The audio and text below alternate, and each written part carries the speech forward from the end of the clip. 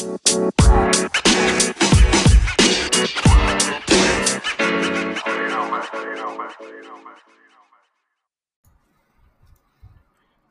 morning, afternoon, or evening, wherever you are in the world. Welcome to DBN News, the daily news that even plants crave. I'm your host, George. Here's the news for October 4th, 2018.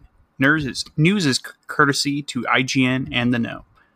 First off, some entertainment news. Venom hits theaters this weekend. However, reviews are indicating that the movie isn't that great.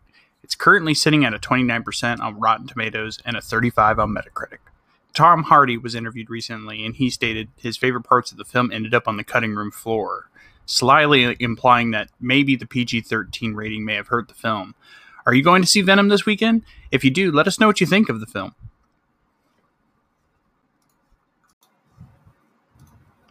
Second, more entertainment news.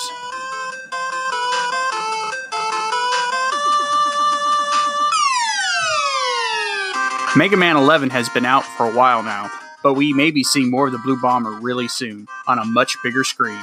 That's right, ladies and gents, a Mega Man movie is reportedly in the works and will be written and directed by Henry Joost. He worked on Paranormal Activity 3 and 4, as well as 2016's Nerve. I hope they do Mega Man justice and that this movie turns out well.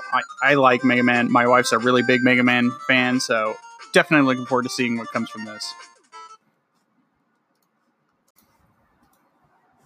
Assassin's Creed Odyssey launches tomorrow, and reports are coming out that the game may be a bit mean-spirited when it comes to its in-game microtransactions and level grinding.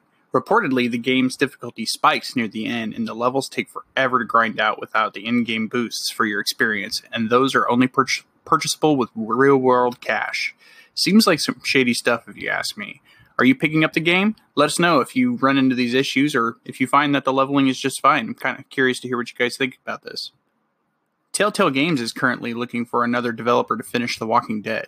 Telltale is looking for a company to hire the game's former staff to help finish the game, which is reportedly about 50% completed. There doesn't seem to be too much interest in this endeavor from other companies yet, however. So don't hold your breath, but there is a slim chance that The Walking Dead may be finished. Here's an idea, Telltale. Maybe get your former employees some severance. Seems like the priorities are all mixed up from my point of view with this company at this point. It's really sad to see. I hope those people still land on their feet, but man, I'd like them to finish the game, but on the other hand, there seems to be more important stuff, like I said. So, and that does it for the news today, guys. Consider rating our podcast on whatever service you listen to us on. It helps us out a lot.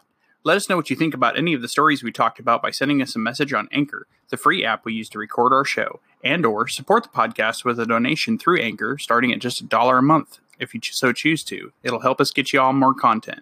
You can also find us on Twitter at Dad's Beards Nerds and Instagram at Dad's Beards Nerds Podcast. We'd love to hear from you. Until next time, take care, everyone. Thanks for listening.